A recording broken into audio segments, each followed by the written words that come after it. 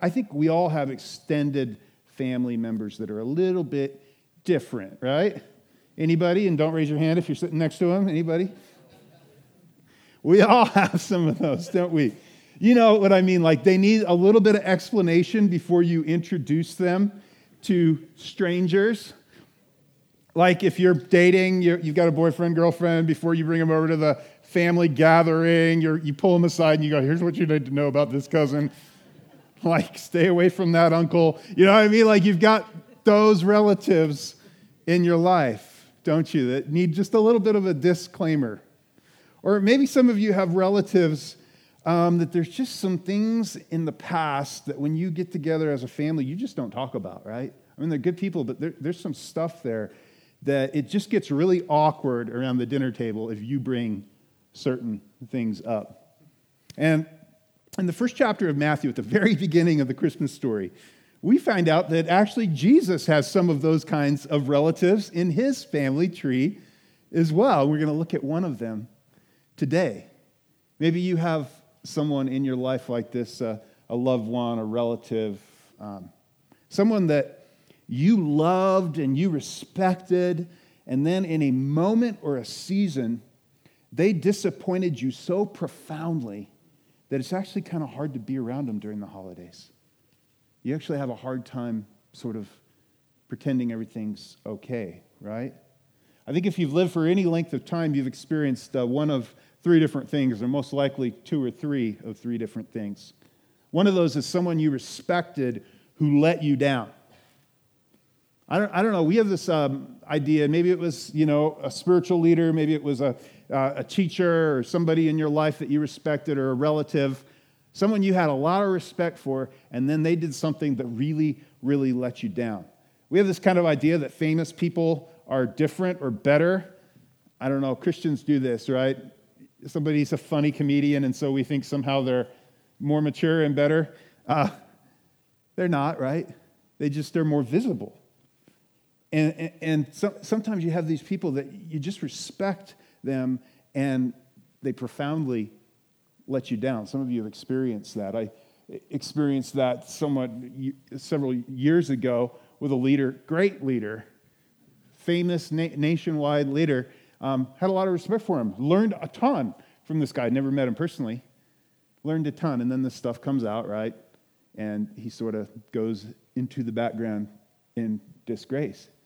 And it's kind of hard when that happens, isn't it? Because on the one side, like, you get, like, people are people, right? And they have issues. And then at the same time, you understand, like, this person actually really positively and profoundly impacted my life. They had a lot of really good things to say and a lot of really good, they really impacted me. And so what we usually do in those kind of circumstances with people like that is we either demonize them, right? That somehow now we discount everything that they've ever done and they're just a bad, lousy person. Or because it's hard to kind of hold these two things, we minimize whatever they did because we have so much respect, right? So it's kind of a natural response. So you probably experienced someone you respected who let you down. And then probably, I know all of us in the room have probably experienced this one. You let yourself down. You had an idea in your head. You had a set of standards for your life, and lo and behold, you did not even keep your own standards for your life. Not even talking about God's standards or other people's or your parents' standards. Really, you had a set of standards for your life that you expected yourself to live by, and you didn't live up to them. You let yourself down. You had a high expectation of yourself. You blew it, and in the process of letting yourself down, you let others down. You let God down as well. You told God, if you will, I'll never. And then you woke up and you went, I guess I did. It's a common experience to humanity, isn't it? You let yourself down. And then I think definitely if you live long enough, at some season in your life, you've experienced this, that you feel like God let you down. That you feel like God let you down. Now, by letting you down, sometimes that means you feel like God's just kind of indifferent to you, or you were really close, like God was really active and involved in your life in one season, and now he's just distant, or you don't feel like he's really active or not really involved. People in the history of the church have called this the dark night of the soul, where you're just like, where are you, God? Where are you, God? And sometimes, usually when you feel like God let you down, it's because life hasn't gone the way you hoped. Like circumstances haven't gone the way you planned. And sometimes you know the exact reason why, because it comes to the one before. You let yourself down and others, right? Other times, and many times, you don't have any clue why you're in the circumstances you're in. In fact, as you look at your life, you'd honestly say, God, I really feel like I was pressing in, I was following you, I was doing my best to obey. Not perfect, but there's nothing major in my life I can look back on and point to and go, this is why I'm here. And that's a confusing and difficult place to be in often, when you don't have a clue about the circumstances, and yet you feel like somehow in that moment, God's let you down, right? And over the past few weeks, we've been in a series looking at some of the characters listed in the very beginning of a Matthew's account of the Christmas story, the very first chapter of the New Testament. And we've been looking at how unexpected it was that Matthew highlights some of these characters. And today we're going to look at one that really ties into these things that we've been talking about for the last few minutes. If you have your Bibles, you can turn over to Matthew chapter 1. We'll just be in there for a moment. And this is the last week for a while. I'm going to read a genealogy to you. So here you go. This is the very beginning of the Christmas story. Matthew 1:1. This is the genealogy of Jesus, the Messiah, the son of David, the son of Abraham. Now, keep that little thing in mind, the son of David. That'll be important here in a little while when it comes to Jesus. Abraham was the father of Isaac, Isaac the father of Jacob, Jacob the father of Judah and his brothers, Judah the father of Perez and Zerah, whose mother was Tamar. As we've been saying all along, this is really odd that Matthew would do this. In fact, there's several other ladies' names in this genealogy, which at this point in history, when you were writing a genealogy, you just didn't do that. It's highly unusual. But Matthew not only puts in some ladies' names, some of the mothers' names in the genealogy of Jesus, he actually goes on to highlight some that you would never expect, right? And a couple of weeks ago, we looked at this story of Judah and Tamar, this creepy, weird, kind of R-rated story. Not very Christmassy story, right? You're like, Christmas season, what are we reading these chapters for? But Matthew thinks it's important that we remember this. So Tamar, Perez, the father of Hezron, Hezron, the father of Ram. Ram, I like that name. I still do. I think some of you should name your kids that, and then don't blame it on me. Ram, the father of Amminadab. Amminadab, the father of Nahshon. Nahshon, the father of Salmon. Salmon, the father of Boaz, whose mother was Rahab. Another one. We looked at her story last week. And the funny thing is, thousands of years later, you still know the tagline in the title that is connected with Rahab's name. Let's see if you remember it from last week. Rahab the? Yes. How strange that Matthew would put this name and highlight this name in the genealogy of Jesus instead of the names like, Sarah, Rebecca, like the famous ones, right? Rachel. The ones everybody wants to remember. Rahab. Boaz, the father of Obed, whose mother was Ruth, and there's our favorite chick flick book of the Bible, Ruth. It's a great story, but interestingly enough, there's some stuff going on behind the scenes in that story too, which makes it a little strange. Well, Ruth she's from Moab, and they despised people from Moab. You people from Moab, we have some of you in here. Different Moab. You're fine, you Utahns. So Ruth, Obed, the father of Jesse, and Jesse, the father of King David. Now, if you're a good Jewish person reading this genealogy, you're like, whew, well, that was a little weird getting started. Some of those people that he puts in the story, at least now we're to the person we need to get to. Why? because Messiah is known and it was going to be of the lineage, the son of David or the ancestor of David.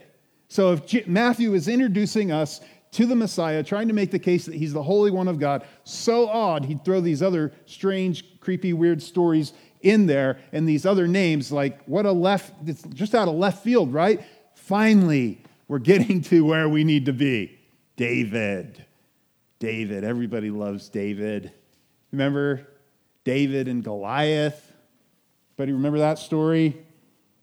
The dragon slayer, David the kingdom builder, David the rock star. He is. I mean, he wrote like all the songs that everybody was singing back then. He's like the much more inspired version of Chris Tomlin, right? Because actually his songs are scripture. He's a rock star, isn't he? David. Finally, we get to the one. But then he takes a left turn again. Check this out. David was the father of Solomon, whose mother had been Uriah's wife. Wink, wink. And if you're a good Jewish person reading this in the first century, you're like, ooh, why did you have to put that in there? I mean, we want to think about the good things. David's one of our heroes. David, I mean, he's this hero king. He's the greatest king in Israel's history. I mean, why did you have to put that in there? I mean, that's the stuff you don't talk about at the family dinner table. That's part of the history that you just sort of shove into the past and pretend it's not there. Why? Because you probably know the name of Uriah's wife here, even 3,000 years later, don't you? Let's see if anybody knows the name of Uriah's wife, Bathsheba.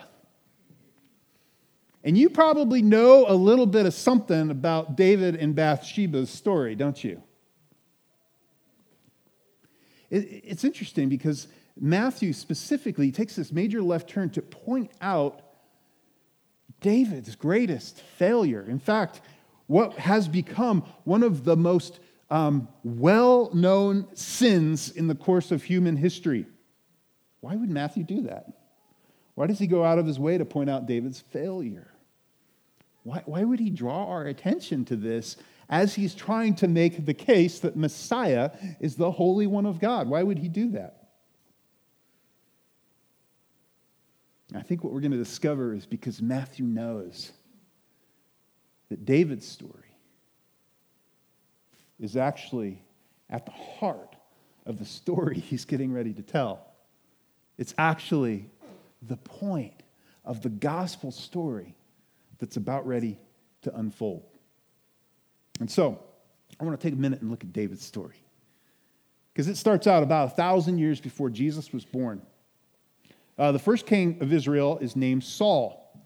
And Saul was taller than everybody else. He just looked like a king. And he was the first king of Israel. But unfortunately, his character was very, very deficient. He was not obedient to God, and he did a real lousy job as a king. And so God has decided to remove Saul and his family line from the kingship and anoint someone who will be a person who's after God's own heart. And so God sends the prophet Samuel to a little town called Bethlehem that we like to think about this time of year, right? And he tells him, go to the house of Jesse, and you're going to anoint a new king from one of Jesse's sons. And so Samuel shows up in town, and when the prophet shows up in town, you're always a little bit nervous because you never know. It's not always good news, right? It's usually a rebuke. And so as he shows up and knocks on Jesse's door, I'm sure Jesse's like, something wrong? Why are you here? And he's like, no, I've actually got great news for you. Go get your sons, line them up. And so Jesse gets his 7 of his 8 sons and lines them up in front of Samuel. And Samuel looks at them, and they're good-looking boys.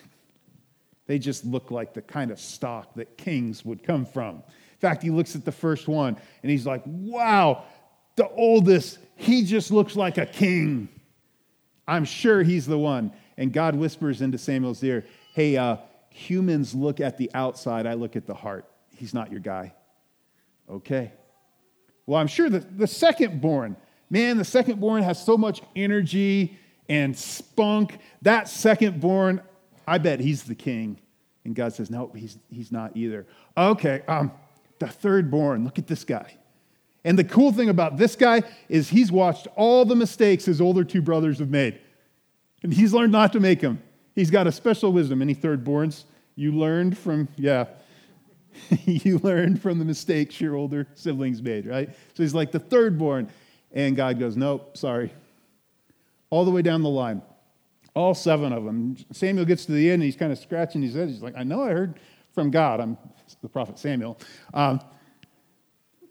Jesse, you got any more sons? And Jesse's like, oh, yeah, well, there's just one guy. He's the shepherd. He's the shepherd. But you really want to meet him? Samuel goes, go call him right away. And so they run out to the field because he's hanging out. He's a shepherd. He's with the sheep, right? And they go, David, the prophet wants to see you. Hurry up, come on in. David runs in, sweaty, out of breath, runs through the door. He's this young kid, maybe young teenager, runs through the door, jumps in line with his brothers. It's like, what? He's smelly because he's been with the sheep. You.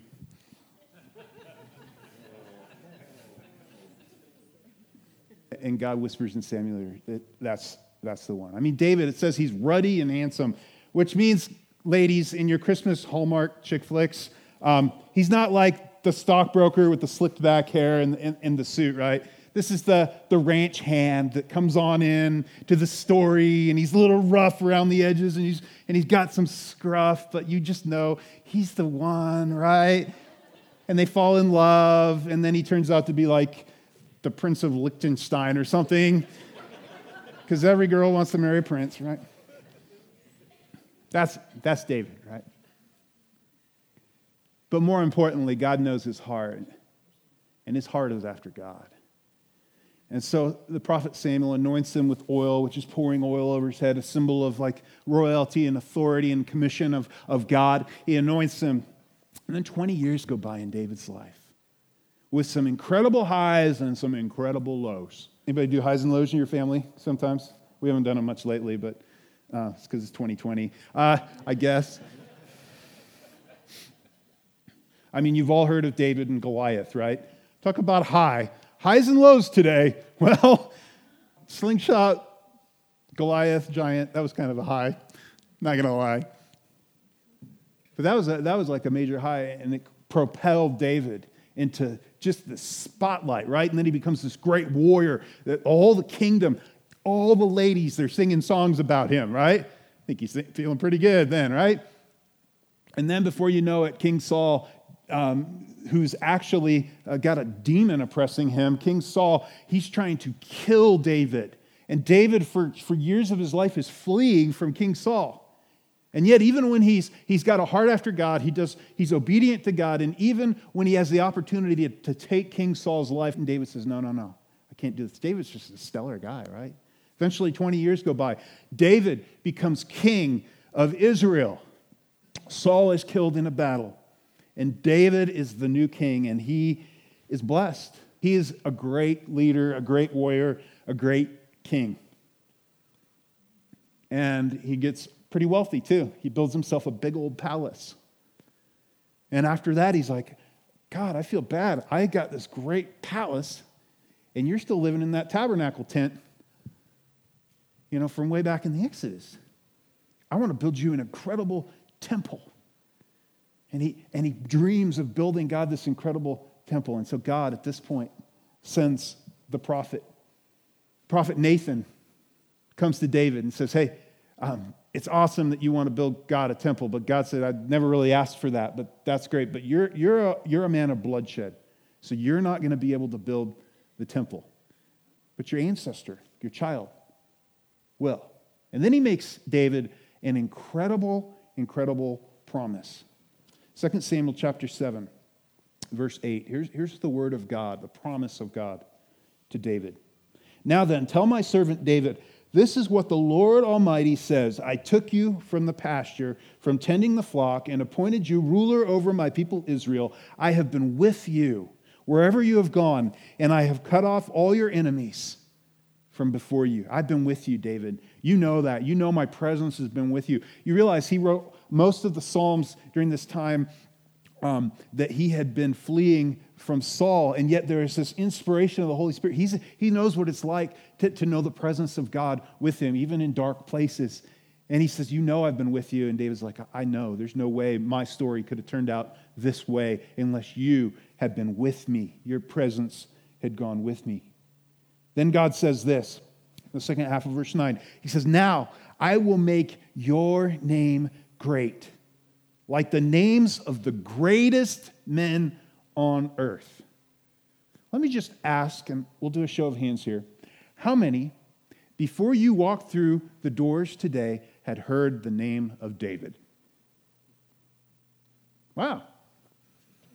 I guess that came true. God kept that promise. Still to this day, you know the name David, and he's associated with the names of the greatest men who ever lived. Jump down to verse 11. The Lord continues this promise to David. The Lord declares to you that the Lord himself will establish a house. Think about a generational name. The Lord will establish a house, a legacy, a generational name for you. When your days are over and you rest with your ancestors, I will raise up your offspring to succeed you, who will come from your own body, and I will establish his kingdom. He is the one who will build a house for my name. Not you, David. Not you. Your son will build the house, and it will be amazing. In fact, after it's built, it's one of the 7 wonders of the world, Solomon's temple. And then he goes on, he says, and I will establish the throne of his kingdom forever. Forever. Your house and your kingdom, David, your kingdom will endure forever before me. Your throne will be established forever. Isn't that amazing? This is a promise that God makes to David. An unconditional promise, if you notice that. This wasn't like, hey, David, I need you to do these 5 things. If you do them well, here's what's going to happen. God just says, here's what I'm going to do. I'm going to pull this off. This is my plan. Here's what I'm going to do.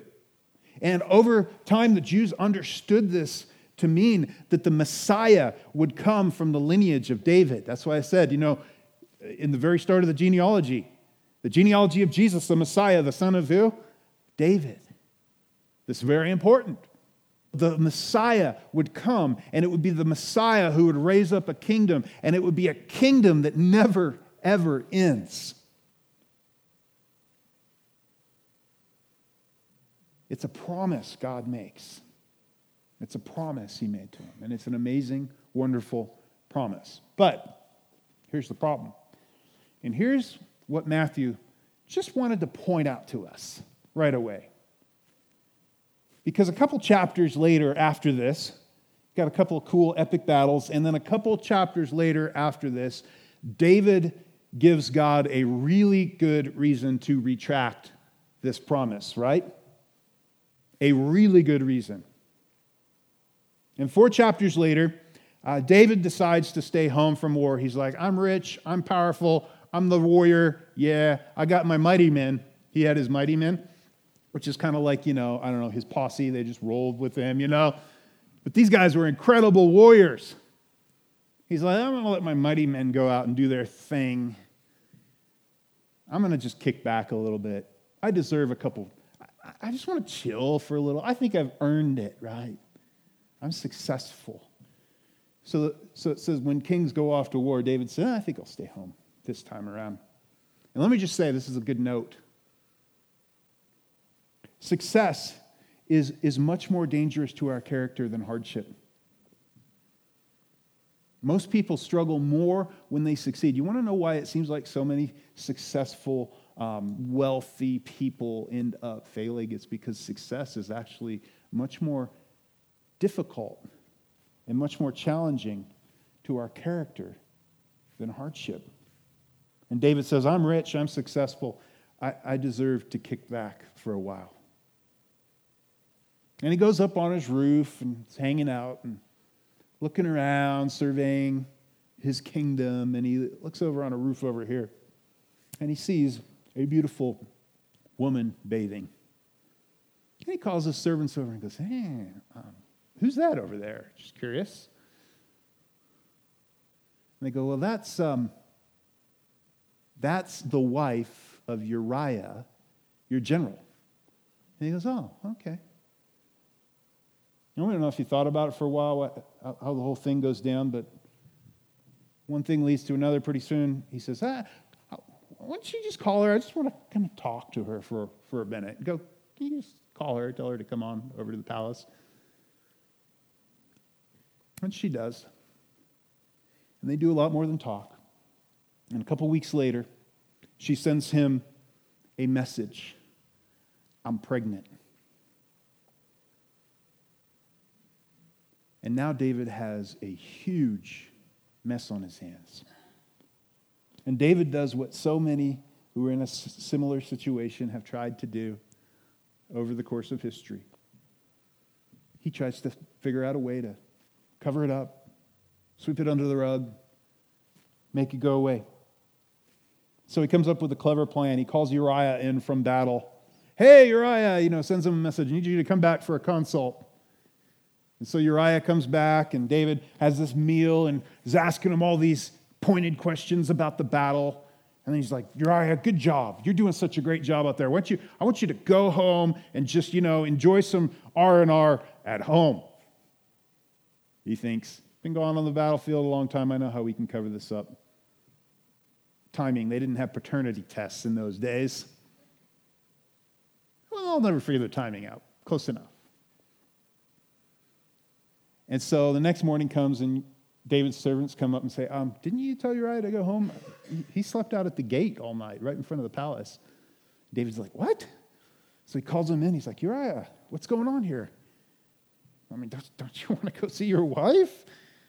And Uriah said, my honor, my men are fighting and giving their lives on the front lines. There's no way my honor could allow me to go home and relax and get some R&R right now. And so David thinks, well, shoot, I need to come up with a new plan. So he goes, well, why don't you come over for dinner tonight? And that night, he gets Uriah good and drunk. He figures, this will work. He tells him again, hey, go on home. Go see your wife. You deserve a little time off.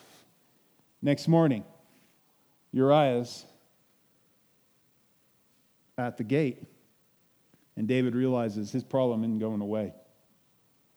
And so then he does something that is just so unthinkable to us. But it's what desperate people do when they get in desperate situations. They profoundly let others and themselves and God down in ways that they never would have imagined or never thought they could have gotten to. And so he writes a note to the commander, Joab, and says, I want you to put Uriah at the very center of the front line. And then, when the battle's heated, I want you to pull back. He seals this. He sends it with Uriah. His own death sentence, he makes Uriah carry it back. And Uriah is such a valiant fighter that he fights all the way up to the walls of this city that they're fighting against. And then finally, he's struck by an arrow and killed. And David thinks, whew, disaster averted. Got away with it. Not the way I wanted it to go, but a guy's got to do what a guy's got to do. And he thinks his secret is safe. But it wasn't, was it? Because God was watching. And God knew. And the scripture says this in 2 Samuel 11, verse 27. It says, but the thing that David had done was evil in the sight of the Lord. It was evil. And so one morning, Nathan the prophet shows up again at David's house. And he tells him, David, I got this crazy situation. There's this guy. And he's a poor guy. He only had one sheep. And this other rich guy comes in and steals that sheep and kills that sheep. What should we do to the guy? And David stands up and he's so angry and so mad as he thinks about what that rich guy did to the poor guy with the one sheep. And he goes, he should die. And Nathan points his prophet finger at him and goes, David, you are that man. And David realizes his sin is known. And Nathan says, you're going to pay dearly for it. There's going to be a discipline. David repents. Psalm 51 is a beautiful example of that. Create in me a clean heart, O God. Renew a right spirit within me. He says, against you alone, Lord, have I sinned. This is against you. He truly repents. He turns from that. He confesses it. And the prophet says, you're forgiven. But there's still going to be great consequences. And see, this is one of the truths of life, is that decisions have consequences. Sin has consequences. And sometimes those consequences are grave, sometimes they're not. But in David's example, in David's life, man, he had some grave consequences that rolled out. Some of that's God's discipline. Some of God's discipline is just the fact that he allows the consequences of decisions to play out. And after David, the story of this gets out everywhere. He can't hide it. People know about it. His own sons learn about it. They know what their dad's done. So before too long in David's life, his family just blows up and is a mess. His oldest son rapes his half-sister. And then his favorite son, because he's so angry at the oldest son, murders his oldest son. And then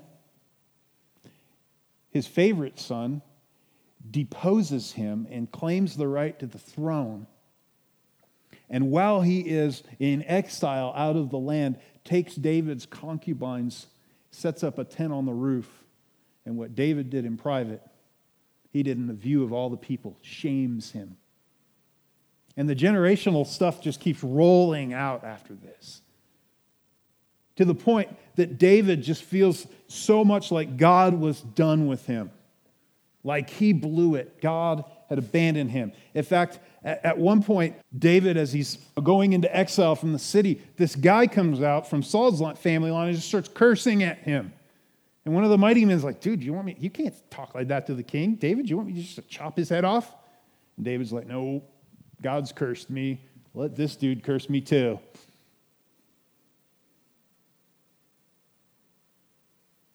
He felt like God had truly abandoned him. He still had hope. Maybe God will restore me. Here's the thing though. Even though the consequences in his life were very, very painful, they did not negate God's promise. God's promise was eternal. And David's sinful and inconsistent behavior did not override the promise of God to him.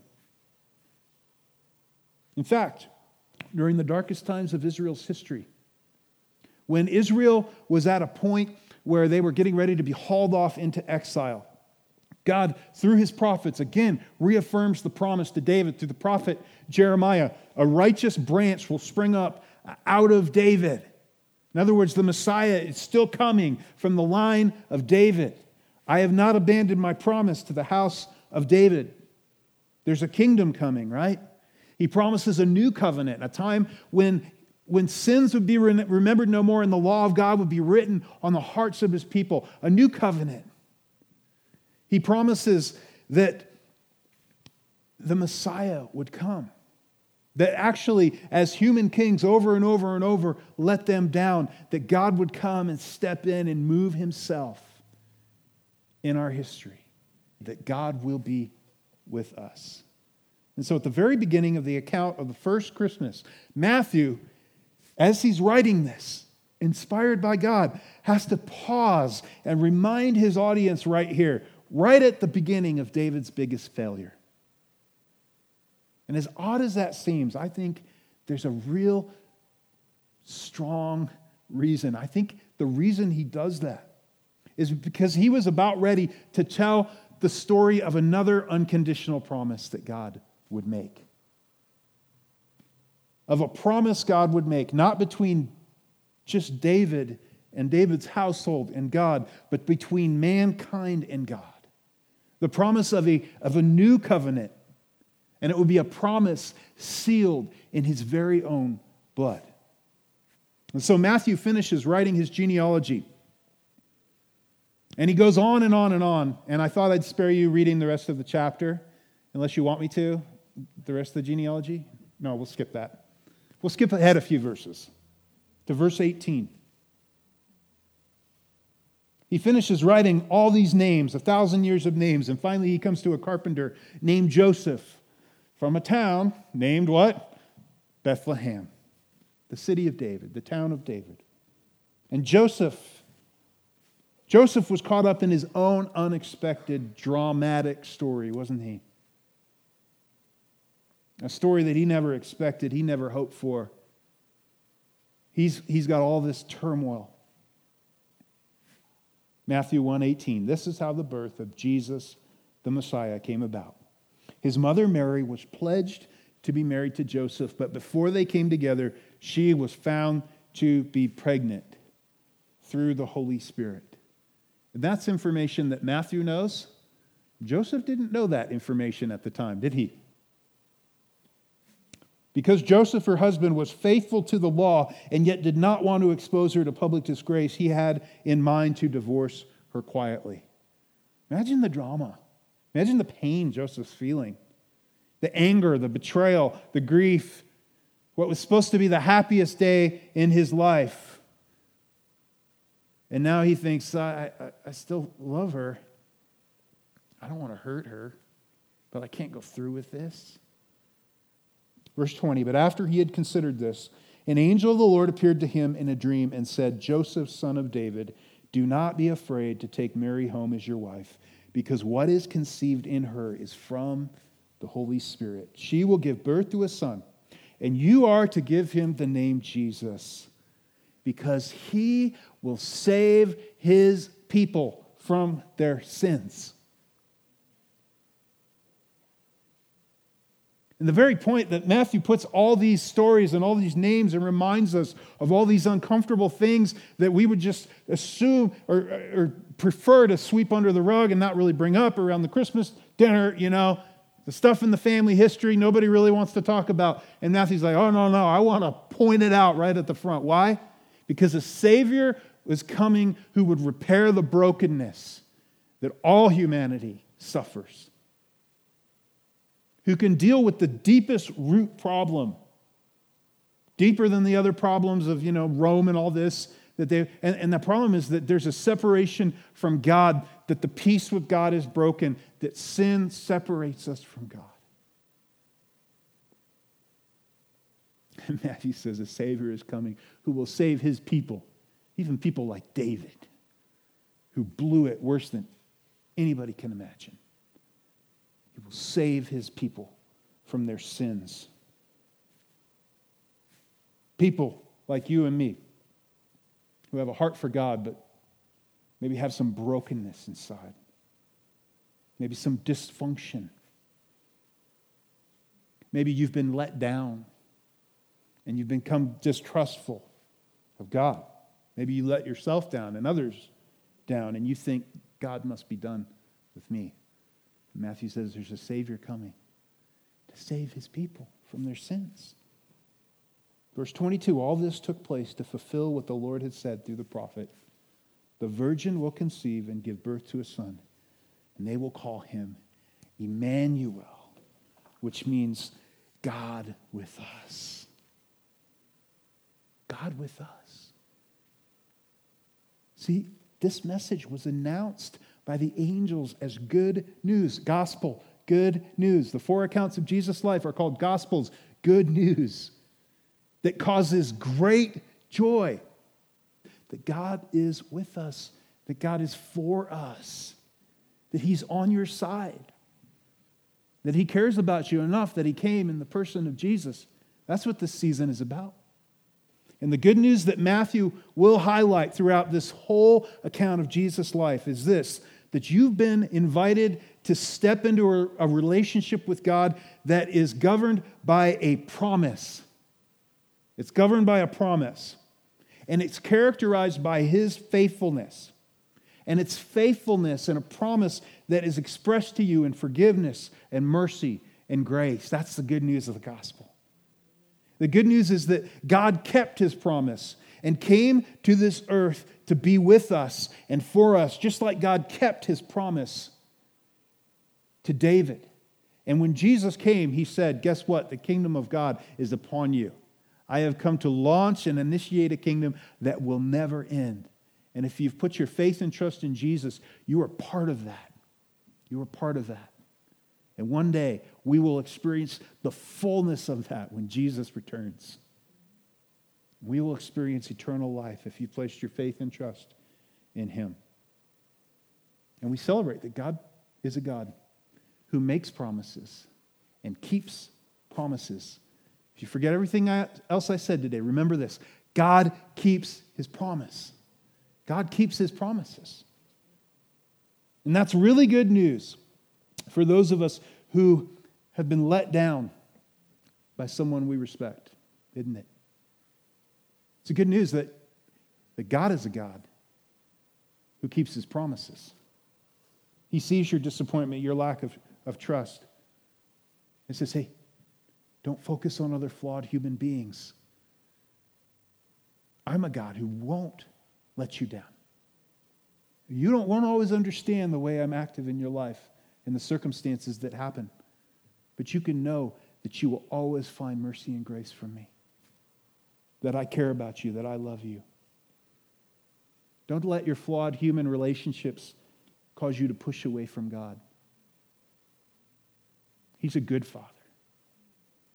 And He loves you. It's also good news for those of us who have let ourselves and others down and failed to keep even our own standards.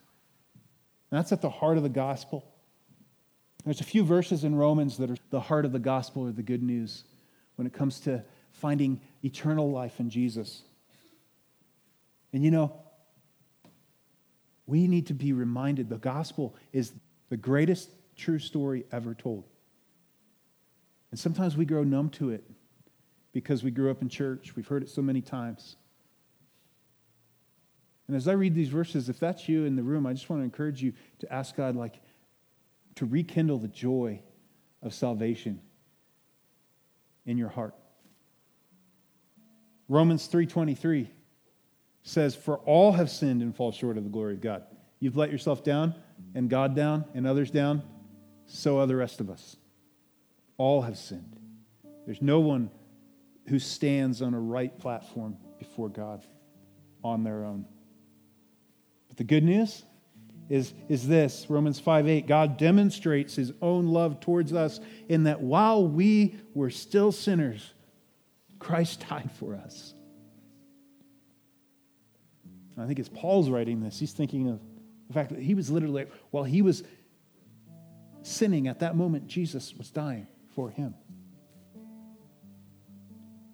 He says this, the wages of sin is death. See, this is why after you get saved and have the good news of the promise of salvation, you don't just go and do everything you want. You don't live a sinful life. Why? Because sin brings death into your life, into your relationships. The wages of sin is death. But the free gift, you realize the reason we give gifts at Christmas time is because He gave the first gift. The free gift of God is eternal life in Christ Jesus our Lord. Romans 10:9 says, if you confess with your mouth Jesus is Lord and believe in your heart that God raised him from the dead, you will be saved. Guys, that's a promise. That's a promise. We have the promise of ongoing forgiveness. And some of you need to hear this in the room.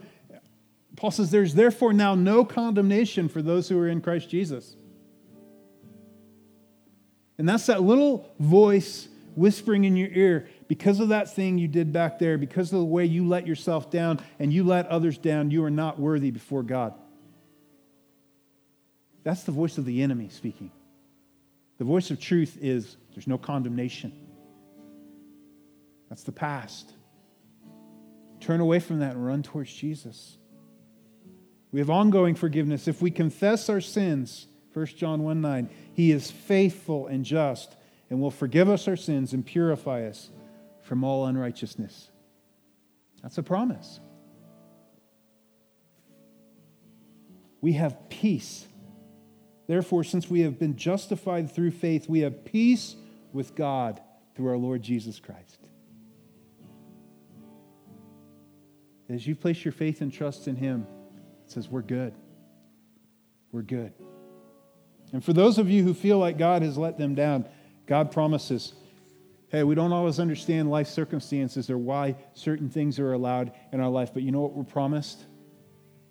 We're promised in Scripture mercy and grace in our time of need. That you come to God and he will always give you mercy and grace in your time of need. He never promises life is going to be easy all the time. But he promises to be there for you, that he will give you grace to get through what you're going through. He promises that he is with us. He'll never leave us or forsake us. That he will actually dwell in you through his Holy Spirit. He promises that nothing can separate us from his love. This is the story of Christmas. This is why Jesus came.